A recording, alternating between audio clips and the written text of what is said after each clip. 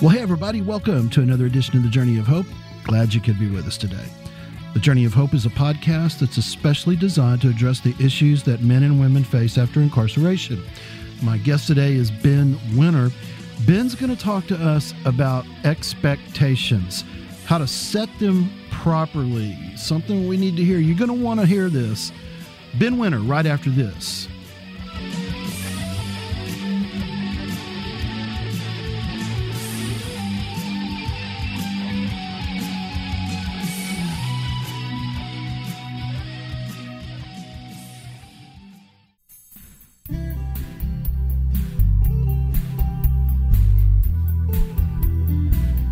MathersRodney@yahoo.com. That's how you get in touch with me. Love to hear from you. Let me know how you're doing in your post-incarceration life. MathersRodney@yahoo.com. Let me know how you're doing.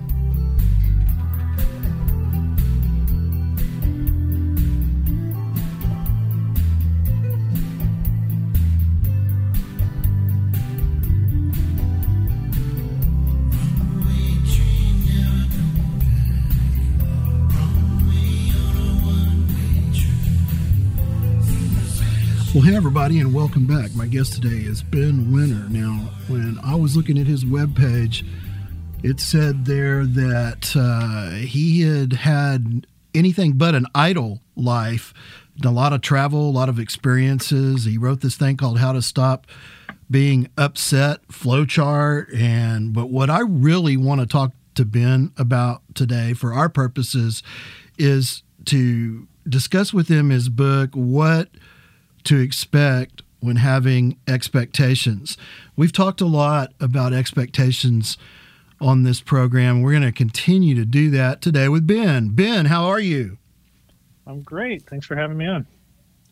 Absolutely no problem. Hey, listen, tell us a little bit more about yourself so we know a little bit about where you're coming from.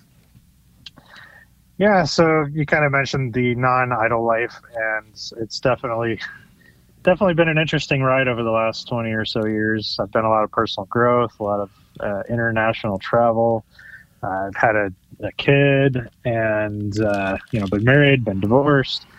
And, I just kind of kept going down this path of various things that contributed to, I'm blanking on the word all of a sudden, creativity. That's it. And through the creativity and teaching improv, learning improv, all that fun stuff, I started writing some self-help books, and through that whole process came up with another one. That's the one you mentioned, What to Expect When Having Expectations. So I don't know, I kind of feel like if it can be experienced, I've either thought about it or done it.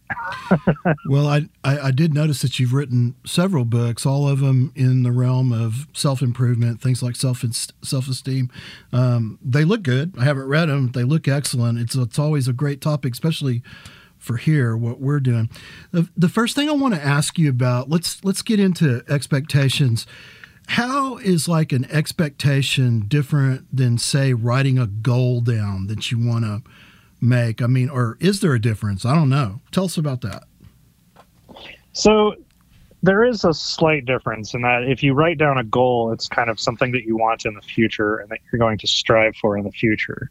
The expectation comes into how quickly we get it, how we get it, if we get it or not. And sometimes we have an expectation that if I write down a goal, I'm not going to get my goal, so why bother writing it down, sort of thing. And sometimes we expect the goal to come in days, not weeks, or months, not years. So the expectations around a goal are different than the goal itself. Now, a goal, to some extent, is an expectation. If you write it down and you expect it to actually happen, then it is an expectation. But I would say more often than not, it's our subconscious expectations that really kind of get in the way of our goal setting. Give me an example of just a daily expectation. I mean, I don't know. Would it be something like, I expect to get through the day today without smoking a cigarette? Is that an expectation? Yeah, that's absolutely an expectation. Most of the time we have expectations we don't even think about. Like when we wake up in the morning, we expect our electricity to be on. Mm-hmm. We expect the refrigerator to be running. We expect coffee to be there, so we can make it in the morning. The very simple things that we expect on a regular basis. And most of the time we don't think about them when they go, when they come and go, and when we actually get what we want, what we think we're going to get. And, it just doesn't cross our minds. Most of the time when we understand that we had an expectation and it's not going met, that's when we kind of get frustrated. That's when we get upset. And that's ultimately when we really realize, hey, I had this expectation and it's just not working out. Let's keep going with that for just a second. So, exactly what happens to someone when they don't meet an expectation, whether it's conscious or something that they've thought about. So what happens? So most of the time when we have an expectation that's going unmet, we get upset at some level, whether it's a slight frustration or we're just flat out angry and yelling and screaming and so on and so forth. Most of the time, and I would say 90% of the time, we didn't even know we had that expectation until it's not going met. Now, we may have said something to somebody like, hey, I need you to take out the trash. But we didn't actually specify when we needed that trash taken out. We didn't specify why we needed it taken out right now. There's not a lot of information behind it saying, hey, maybe you could take this trash out now because it's really smelly and we have company coming over. That's much more reasonable and much more understood as to why the trash needs to be taken out now. Whereas you might have thought in the back of your mind, or maybe not, that when I ask somebody to take out the trash, I mean right now, and they should be able to read my mind. But that's not how it works. Yeah, let's expand on that. So let's talk about this idea of reasonable expectations. And I do see the relationship between expectations and kind of goal setting, and I do see the subtle difference there. But let's talk for a second about reasonable expectations. How do we decide if this is a reasonable expectation or not? How do you do that?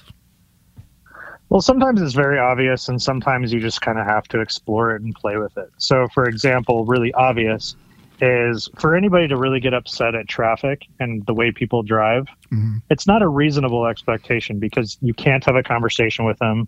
You're not able to have like a million people on the road come to consensus on how to drive in every situation possible. Now, we all took a driving exam. We all passed, or otherwise we wouldn't have our license. Although there probably are some people on the road who don't have a license, and that's a whole different story. Mm-hmm. But it's not reasonable for us to say, everybody on the road should be on the exact same page. It's simply just not something that can be attained. So that one's not very, that's very obvious that it's completely unreasonable. And when you realize that it's unreasonable, you can kind of stop yourself and say, all right, I can get upset all day long, but they can't hear me. We're not having a conversation. And if they do look in the mirror, they're just going to see me, angry, and they're either going to laugh or they're going to flip me off or, whatever. Not solving any problems here. Now, the other time it might be unreasonable is, when we want the person across the table from us to stop what they're doing at that very moment and do what you just asked without taking into account that they might also have expectations. They might also be working on something. They might have a reason not to be doing it right then and there. Mm-hmm. And so that's, it's a little more subtle, but it's kind of one of those things where you have to kind of look at the situation, look at what's going on around, and ultimately make those decisions, with a conscious effort, if that makes sense. It seems to me like this idea of reasonable expectations can be an issue. For example, let's take smoking, for example. If you wake up one morning and say, I'm never going to smoke a cigarette again. Well, there's a small percentage of people that can do that. Not very many, but that to me would not be a reasonable expectation. Something more reasonable would be to talk about tapering or, getting some help with it. So when we're talking about reasonable expectations, if we're talking about our health or maybe our career, can we do that ourselves, or do we need some help with that? I think it can be both. I think to your point, there are some people who can decide and just make something happen, like quitting smoking. Other people do need help. And I think as long as you're willing to reassess day by day, moment by moment, what the ultimate goal is, then you can actually move forward. Because if you fail that one time, like I'm never smoking a cigarette again, and then later that day you have a cigarette and you're like, damn it, I failed. I'm not going to make it. Right. Well, then, yeah, you're not going to make it. But at that point, when you have that cigarette, you're saying, you know what? I did better today than I did the day before. And I still want to stop smoking. Yeah, it's going to be a bumpy road. Maybe I get help this way and it works. Maybe I get help that way and it works. And maybe you have to change it 2 weeks later.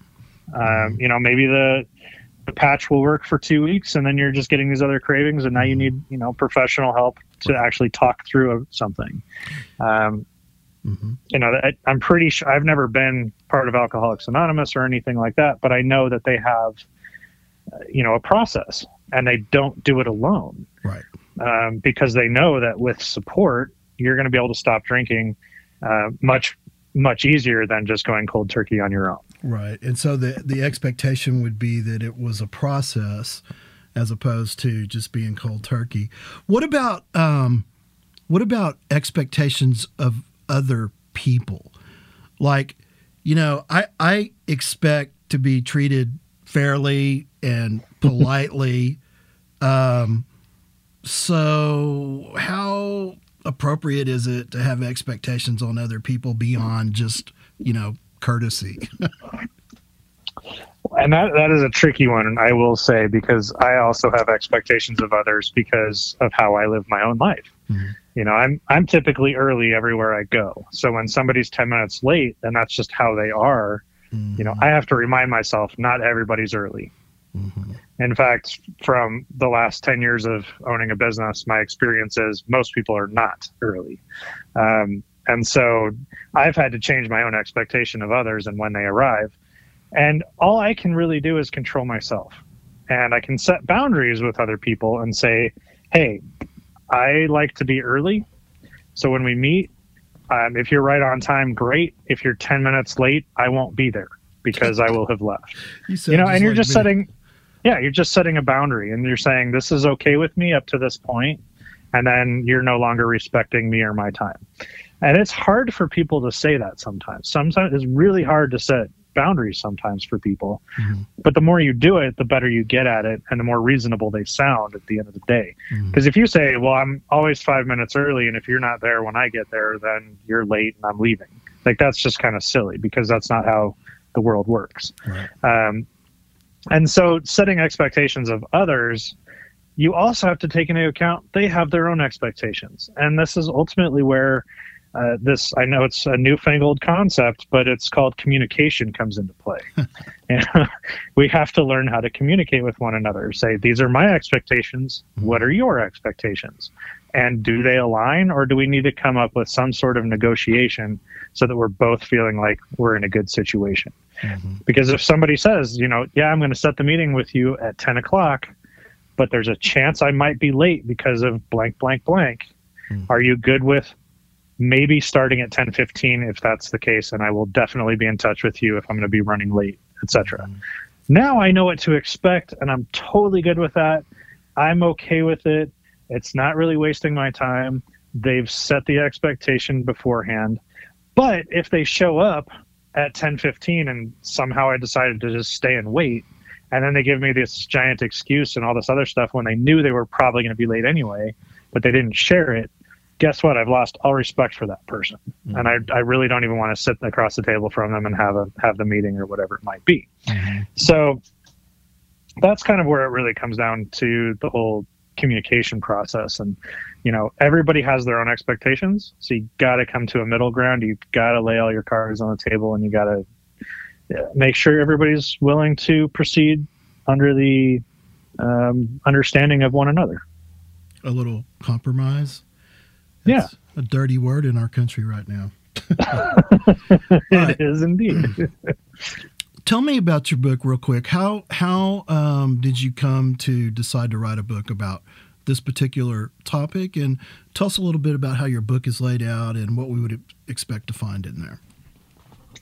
Yeah, so I mentioned before that I teach improv, and throughout that process, I kept coming up with this saying that the only reason anybody gets upset is because an expectation hasn't been met. I just kept saying that a lot, and people understood it, but it didn't solve any problems. And so that's where I came up with the flow chart that you were talking about, where you're upset at the beginning, and it's all about expectations. So how do we go from that upset moment and move through the flow chart and figure it out? And then as I was looking at the flowchart, there's all these points where it's like, did you know you had the expectation? No. Is your expectation reasonable? No. Those no's in the flowchart have some real depth to them. Like, have you shared your expectation with others? No. There's a lot behind that no. Like, there's the fear of sharing that expectation, because what might they think or say or do if I share that expectation? And so I said, I need to write a book and kind of go into more depth behind all of these different pieces, all the no's. And the book really is kind of laid out in such a way that you understand where your expectations come from, why we have them, and really mostly just kind of walking through the steps of, you're finding yourself upset. That's an actual great moment in time, because that is a point in time where you can choose to do something different. I think it's okay for people to be upset, because it is a critical moment in time where you can choose different. You can grow from it. It's the people that want to stay upset for days, weeks, months, years on end that don't really get any movement in life. They don't get their dreams. They don't get their goals. But if you take those moments and say, hey, I have a growth opportunity right now. Let me go look at this flow chart. Let me go read this book and see what's going on for me. Then you can grow from that, learn from it, and actually have a happier, healthier life. And so the book kind of dives into all those various pieces of, where they come from and really how to deal with it. I think the flowchart is a PDF download on your website, right? Free? Yeah, it's a free download on the website. Cool. Okay, so go check that out. Ben, I wish we had a little bit more time. We don't. I want to thank you so much for being here and addressing our audience today with the special needs that we have here at the Journey of Hope. And once again, thank you so much for being here today. Yeah, thanks again for having me. We're going to take another quick break, and we'll be right back after this. I'm Rodney Mathers, and you're on the Journey of Hope.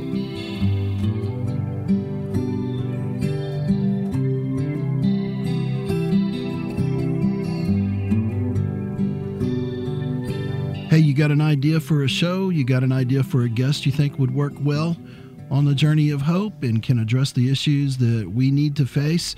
Let me know. You can catch me at mathersrodney@yahoo.com, mathersrodney@yahoo.com.